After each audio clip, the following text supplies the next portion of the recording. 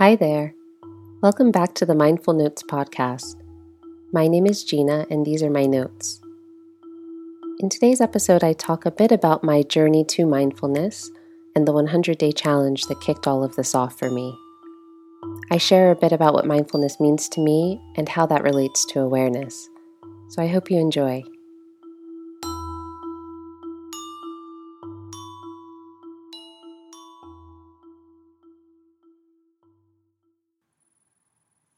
Today I was reflecting a bit back on last year's 100 Days of Mindfulness.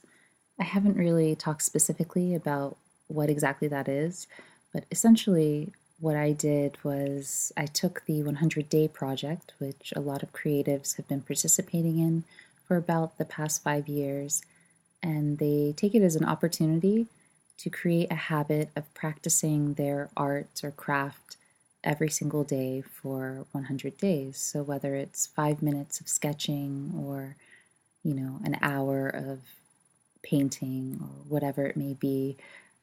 People do things other than painting and sketching, but they basically go through this 100 days of just practicing their craft purely for the process and to improve. And since at the time I didn't have a craft in particular that I wanted to improve upon or make a habit out of, I decided to repurpose this project to work on my mindfulness. And mindfulness is something that I got interested in maybe a few years back, and I didn't really know what it meant in practicality. So I actually started with meditation and moved from meditation to other mindful practices and learning more.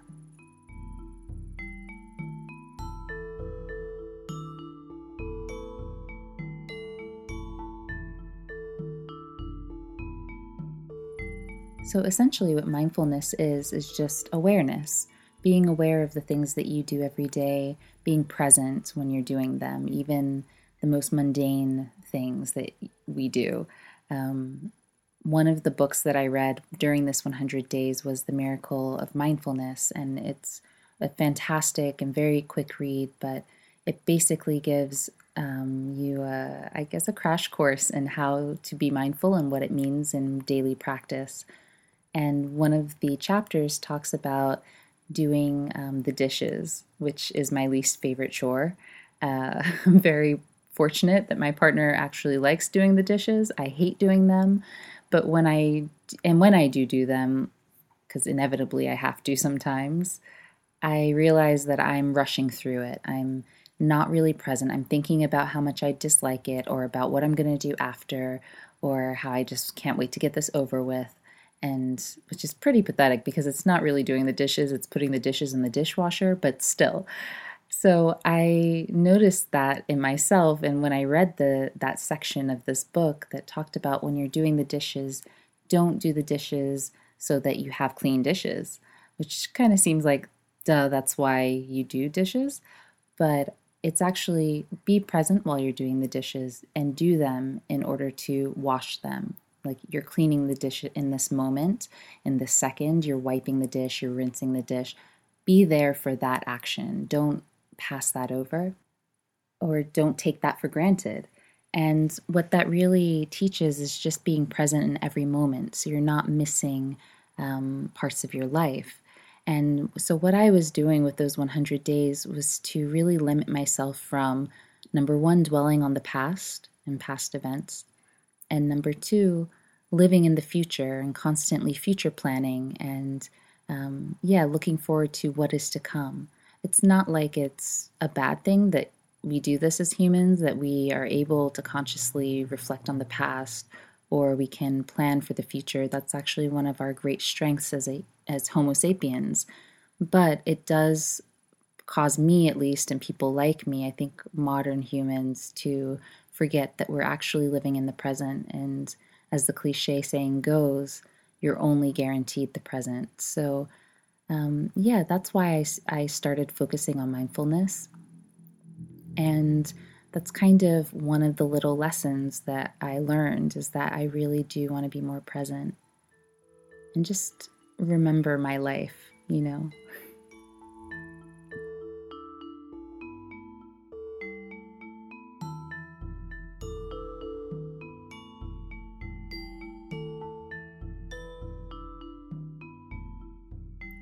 A huge part of me being more mindful is that I want to remember my life. I want to create memories. And if I'm constantly doing things, but my mind is not there, you're not really creating those memories. And I realized I was not really creating those memories.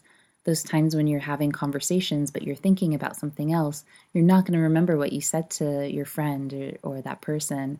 And so I realized that I was actually missing out on big chunks of my life.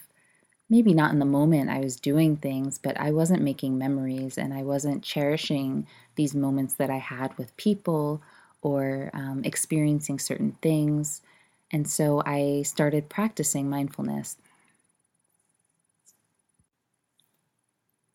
So, kind of in short, those 100 days that I experienced just consciously trying to be more present in all of my activities, my daily activities, whether it's drinking my coffee or my walk to work or a meeting, even the boring things and the less pleasurable things, doing the dishes, just being present with the dishes and realizing this is what my hands and my mind and my body are doing right now, actually led me to a lot of a lot of gratitude.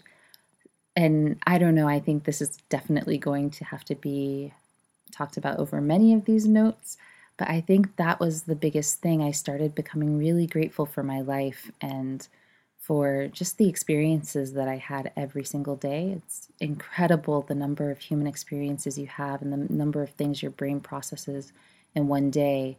And when you start actually paying attention to all of that, it gives you a certain amount of power. I also realized that I could control my mind and my emotions so much better. So, yeah, I think today I wanted to talk about that just because it's like, why even make these mindful notes? Why record this? And the why I'm actually still working out, I think it's something that I'm just curious to hear and see, if I grow or maybe to just document stuff that I've learned and I have to learn and I will learn over and over again so that it's easier next time. And just to really solidify my mindfulness journey and this practice.